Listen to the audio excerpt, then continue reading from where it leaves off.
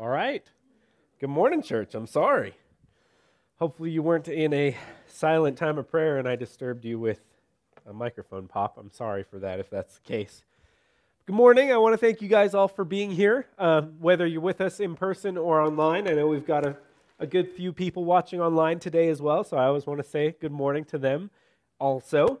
But thank you guys for being here in person. It means a lot when we get together to get to see each other. I thank you for being here.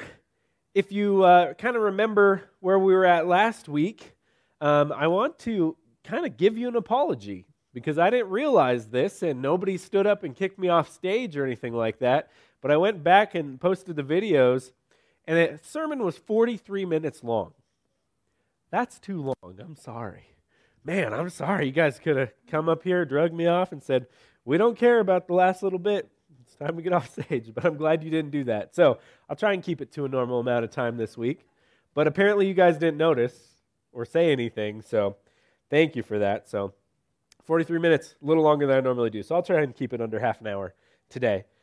But if you've been with us, you know we've been in the book of Acts, and I've been taking sermons, I guess you could say, out of the book of Acts about what's happening with the apostles, with the early church, and who these Christians are and what they're becoming at the beginning of this new church that's being formed based on Jesus Christ. And a few of the things I've looked at is how we have fellowship together and what we can dedicate ourselves to in Acts chapter 2, talked about that. Looked at how the Holy Spirit worked in the apostles and they could do incredible things, and how we also are given that same exact gift at baptism. We also have the Holy Spirit in us, and how Christians had all things in common, how these brothers and sisters, thousands of them, had all things in common because they had one thing in common, right? It's because they all were saved by the blood of Jesus Christ. And last week I looked at kind of a tougher topic, I guess you could say. I looked at persecution that was happening to the early church. Mainly we focused on the apostles and some of the ways that they were being persecuted or belittled, looked down upon, and abused because of their religious views, right? That's what persecution is defined as. But basically they were going against culture, and against culture they were being heavily abused for it. We even looked at the story of Stephen and the persecution he faced. The persecution he faced until he was stoned to death. And you might remember I said last week, man, Harold, this could be a really depressing sermon. But also we can take some encouragement from that as well.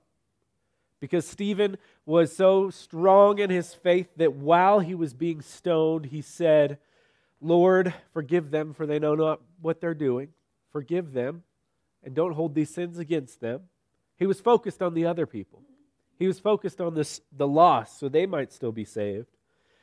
And also last week, talking about persecution, I kind of teased us a little bit with chapter 8, verse 1, because we were all in chapter 7 last week. But chapter 8, verse 1, and one of the very last verses of chapter 7, let's go ahead and read that for just a second. I'll remind you what I teased us with. Chapter 7, verse 58, it says, Then they cast him out of the city and stoned him, and the witnesses laid down their garments at the feet of a young man named Saul. And last week I also read verse 1 of chapter 8, and Saul approved of the execution. I told you we might get to talk about this guy Saul at some point again here in the future, because he's a part of this early church. Right now we've just read that he is approving of executions, right? But today I want to look at Saul, but I don't want to just look at Saul alone. I want to go from where we were at with persecution at the very end of chapter 7, and I want to continue here in chapter 8. And I referenced this man named Saul, but what I want to do today is instead of give a sermon, sometimes I do this to you guys, instead of give a sermon, I just want to tell some stories. I've done it before. Shouldn't be a big surprise. Hopefully I'm not fired, right? I want to tell 3 stories today, and I want to start with this story of Saul. Not the whole story, but the story we see in the next couple of chapters of Saul. And so like I said last week, we kind of pick up the first time we ever hear of Saul is right there in the end of chapter 7, right here at the beginning of chapter 8. And what do we see? Well, Acts chapter 8, verse 1, and Saul approved of his execution. That's of Stephen's stoning, right?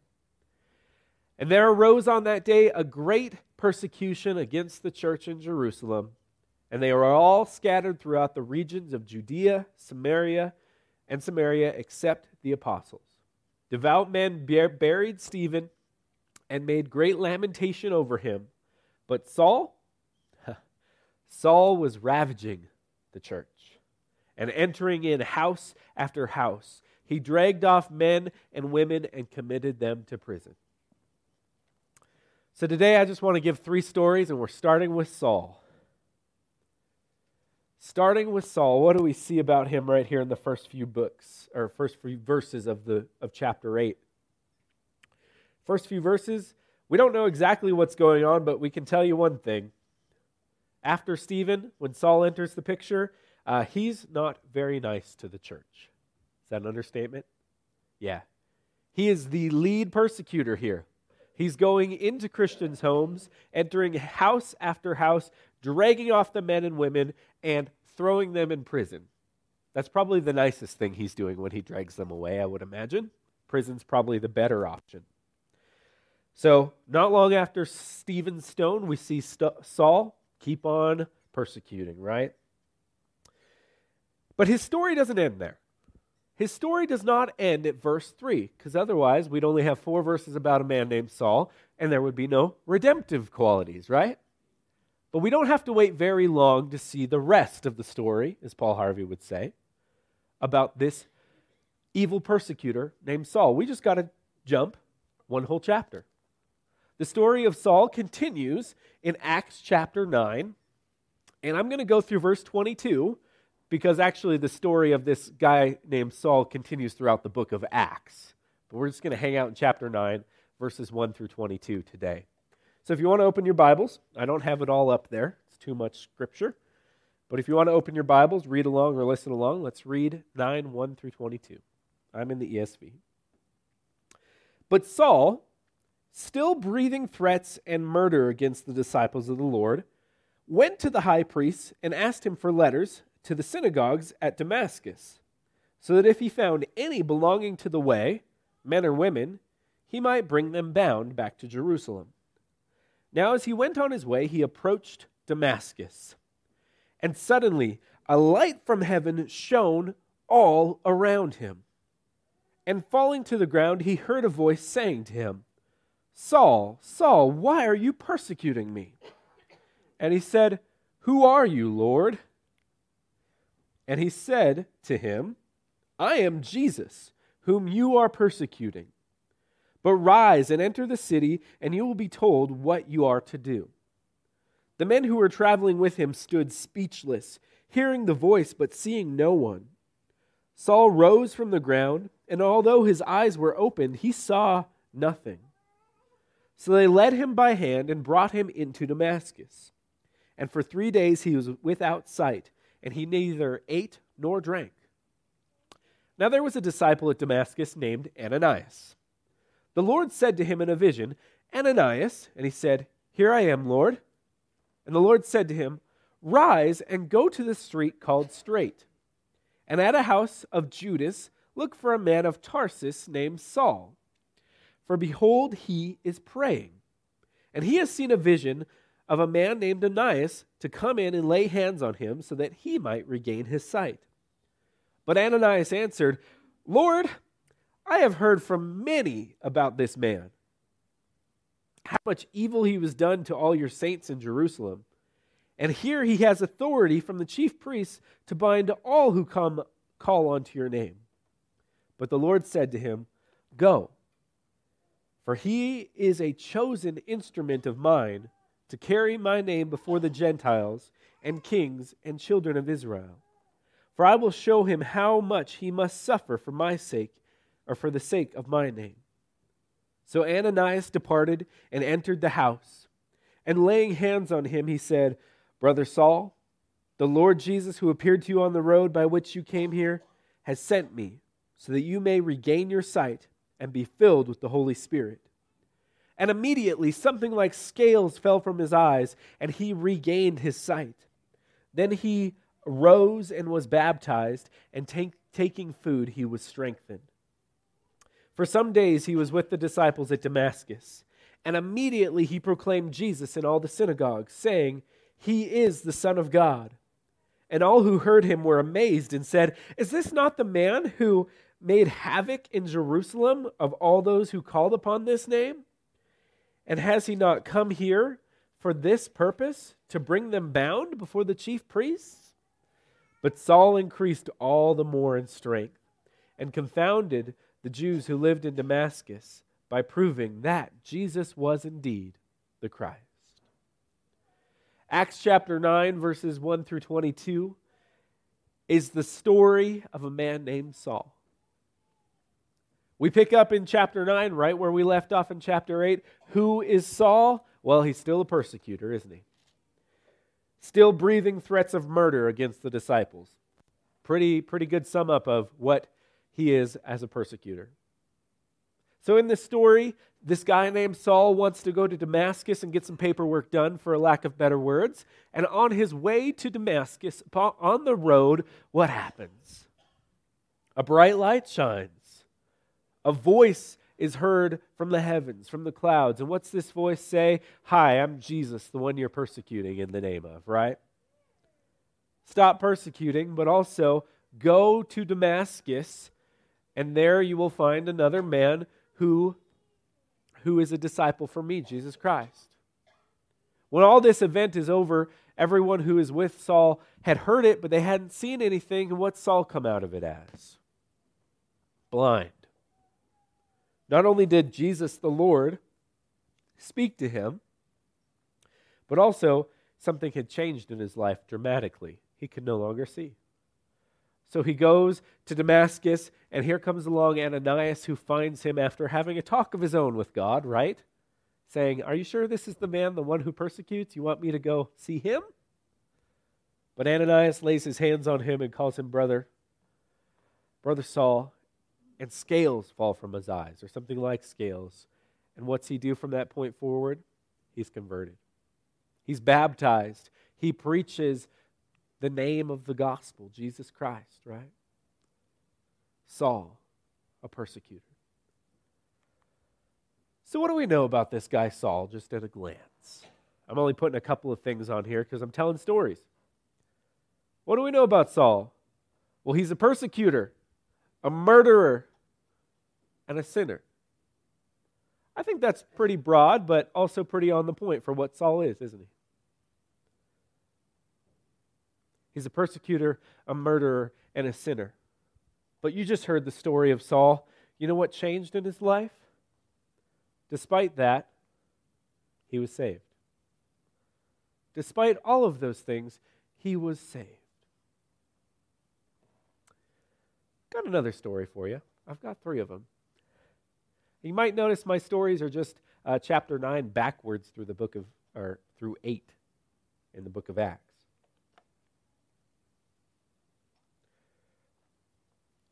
Chapter 8, verse 26 through 40. Another story about a guy called the Ethiopian eunuch.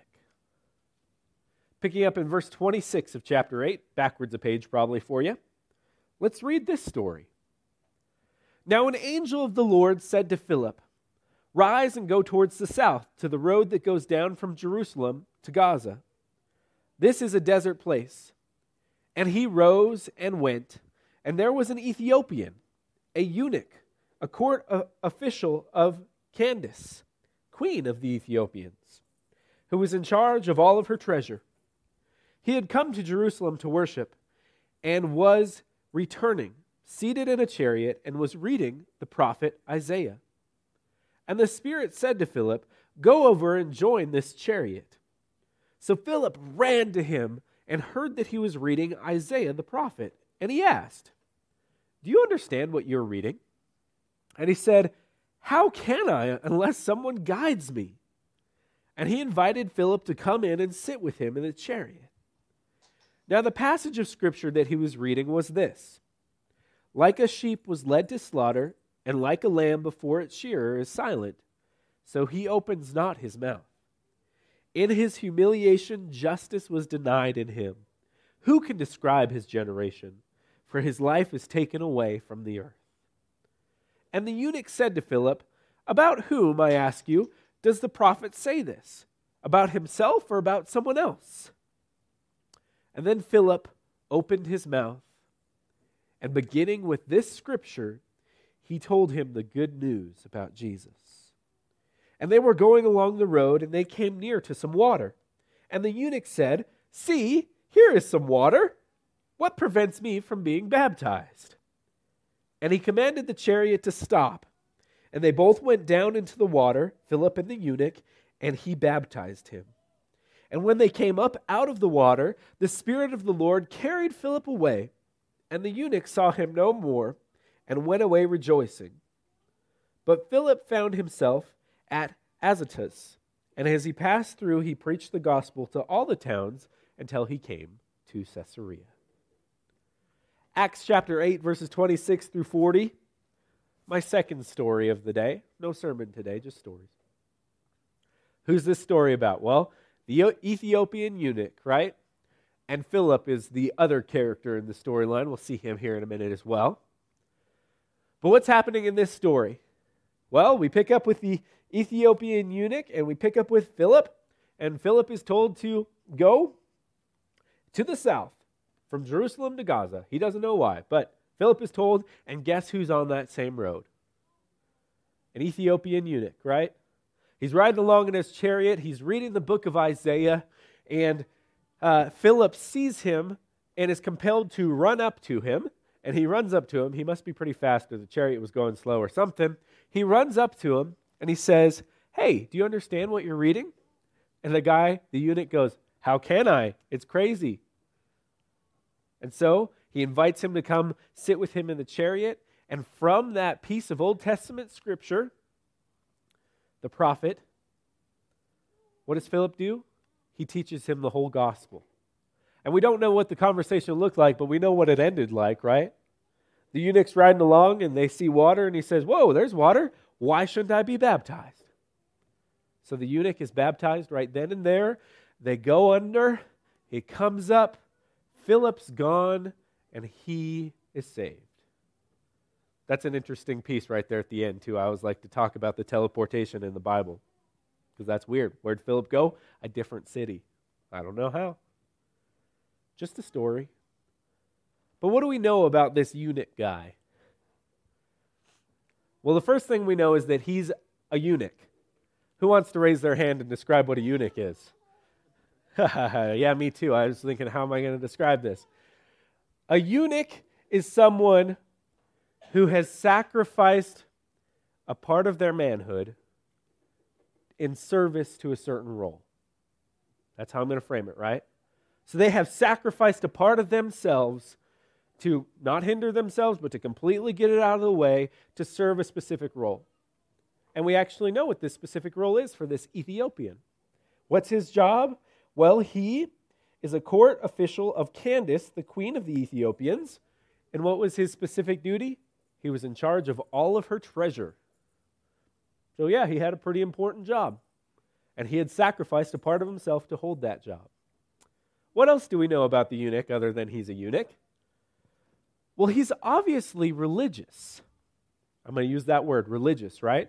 Because if you notice, not only is he reading the Old Testament, or the prophet Isaiah, but he's going to Jerusalem. Why? To worship. He's going to Jerusalem to worship, and he's reading the Old Testament, the prophet Isaiah. So what can we pull from that? Well, he's religious in some sort. And I struggled with what words to put after this, but I put, he's religious, but he's lost. I also toyed around with putting stupid or an idiot. Like, I didn't know what to put up here, but he's lost, right? He doesn't know what he's reading. And how often is that also us sometimes, right? But you know what? Even though he was religious and not a follower of Jesus, but a follower of religion, and even though he had no idea what was being taught and what was being read, you know what happened by the end of the story? He was saved. Here's water. What hinders me from being baptized? He was saved. One more story this morning. I'm just going backwards. Actually, that's not the right verses. Well, you just get to know. We're going to read the story of Simon. Let's pick up in chapter 8, verse 9.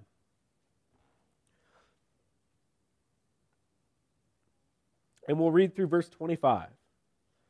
Just going backwards through the book of 8, or through chapter 8. 8:9. But there was a man named Simon who had previously practiced magic in the city and amazed the people of Samaria, saying that he himself was somebody great.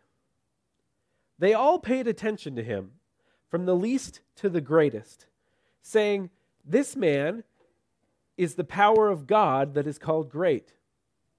And they paid attention to him because for a long time he had amazed them with his magic. Verse 12.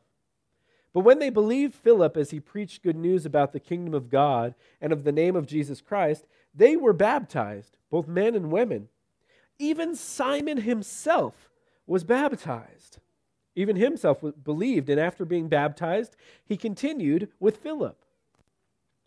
And seeing signs and great miracles performed, he was amazed. Now when the apostles at Jerusalem heard that Samaria had received the word of God, they sent to them Peter and John, who came down and prayed for them that they might receive the Holy Spirit. For he had not yet fallen on any of them, but they had only been baptized in the name of the Lord Jesus. So they laid their hands on them, and they received the Holy Spirit.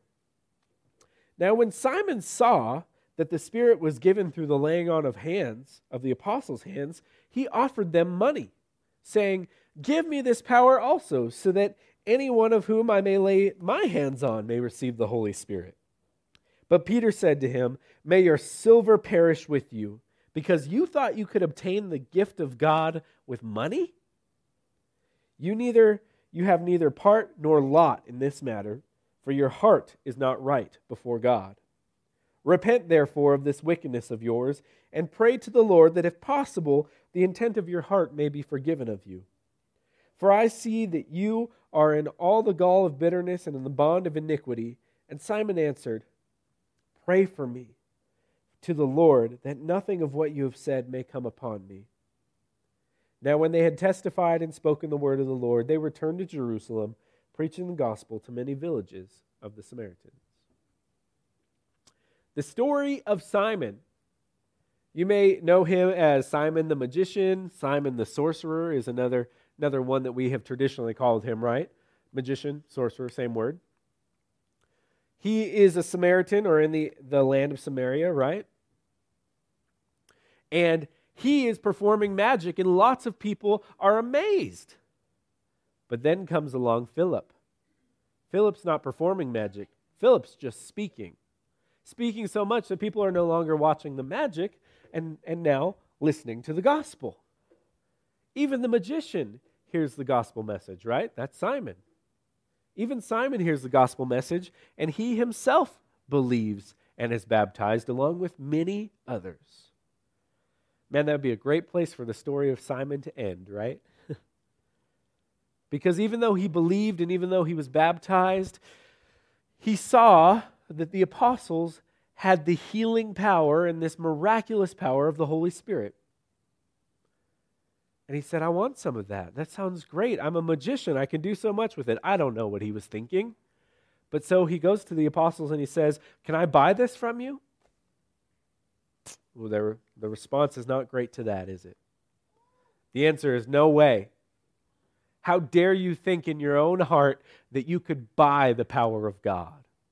The power of God is a gift. The power of God is something we are given to use, not for ourselves, but to serve others, right? Something like that. Given to him pretty harshly. And what's he say? He says, "Please don't let these things. I pray to God that these things do not happen to me." He's repentant, I guess you could say. That's the story of Simon the sorcerer, Simon the magician. So what do we know about Simon? He's magic. I think sometimes we skip over this part. He's magic. He's a magician. He's a sorcerer. So what does that mean? Well, we have magicians to this day. He can do some cool card tricks, I guess. Actually, there's more to it than that, right? For this time and age, it was not just that he could do some cool tricks and, trick Penn and Teller. It was the fact that he worked with the dark side. That's how I'd say it, right? No Star Wars references, but he worked with Satan and his demons. That's what magic and sorcery was. Now, there was a little bit of sleight of hand and a little bit of trickery, but that was not what it was perceived as. That's not what it was practiced as. It was practiced as working with the dark arts, working with the dark side, working with Satan and his angels, right? So Simon's pretty into it. He's pretty much on the other team. Not only that, but after he hears the gospel message, what is he? He's jealous, right? He's jealous, he's envious, or something along that line. He wants the power. I put jealous up here. So even after he believes, he messes up right away. So I guess you could say he too is just a sinner. But despite all of that, Simon was saved. Sometimes we like to add to the scripture here and say, well, I don't know if Simon got to keep his salvation after he questioned if he could buy. No. Do you hear what is written in the scriptures? He too believed and was baptized, and then after all of it, he prayed to God that these things would not happen to him. He didn't abandon his faith just because he messed up, right? He too was saved. Saul, the greatest Christian persecutor ever, saved. The eunuch, who didn't understand what he was reading but was religious for religious sake, sinner, still saved. Simon, a magician who worked in the dark arts and played with Satan's demons just to make a buck, sinner, still saved. Sinner, and still saved. So like I've said multiple times now, no sermon today. Just 3 stories. 3 stories from the book of Acts, chapters 8 and 9. 3 stories of 3 sinners, if you want to call it that. I'll put that up there. 3 stories of 3 sinners. But you might be wondering to yourself, awesome for the story time, Harold. I really appreciate it. I needed more stories in my life. Why are you telling me these 3 stories? Why are you telling me Acts 8 and 9, 3 stories of 3 sinners? And the reason I wanted to tell you these stories is because Courtney got pulled over. She didn't know I was doing this either. And Larry saw her pulled over by the highway patrolman. Yes. And she got a ticket. Yes. That's why I told you these 3 stories. Oh, okay. When Courtney got pulled over, it reminded me of a time that I may have gotten pulled over. Terry's counting. Wow. And I may have shared this story with you guys before. I know I have a little bit. But when I was moving here, I was almost here, and I got pulled over by a very, very friendly highway patrolman. Right before I turned on the highway here. I was like in that home stretch to turn on to Highway 135 right here and come on down to Riverton. I was almost here. 12 hours of driving, I only had 35 minutes left, and I got pulled over. That happens to me occasionally. Just like it happens to Courtney occasionally. But why did that make me think of this, and why did I tell you these stories? When I was pulled over, I thought to myself, man, this guy's a nice guy. We've been talking about why I'm coming to Riverton and how I'm going to be a minister here. I said, thinking to myself, I guess this is the first time to do on-the-ground ministry here in Wyoming. So I talked to the guy a little bit more, and I offered him my business card. And I said, hey, you should really join us for church sometime, or if you ever need any assistance for anything like that. And I tried my very best, right, just to be friendly and invite him. But I got a response, and I don't remember exactly, again, very friendly guy, exactly what the response was. But basically he said, church isn't for me. I'm too big of a sinner already. something along that line. And we sit there and that hurts to hear, but have you ever heard something along those lines before? I'm too big of a sinner for Jesus. I've already committed my fair share of sins. There's no turning around from that.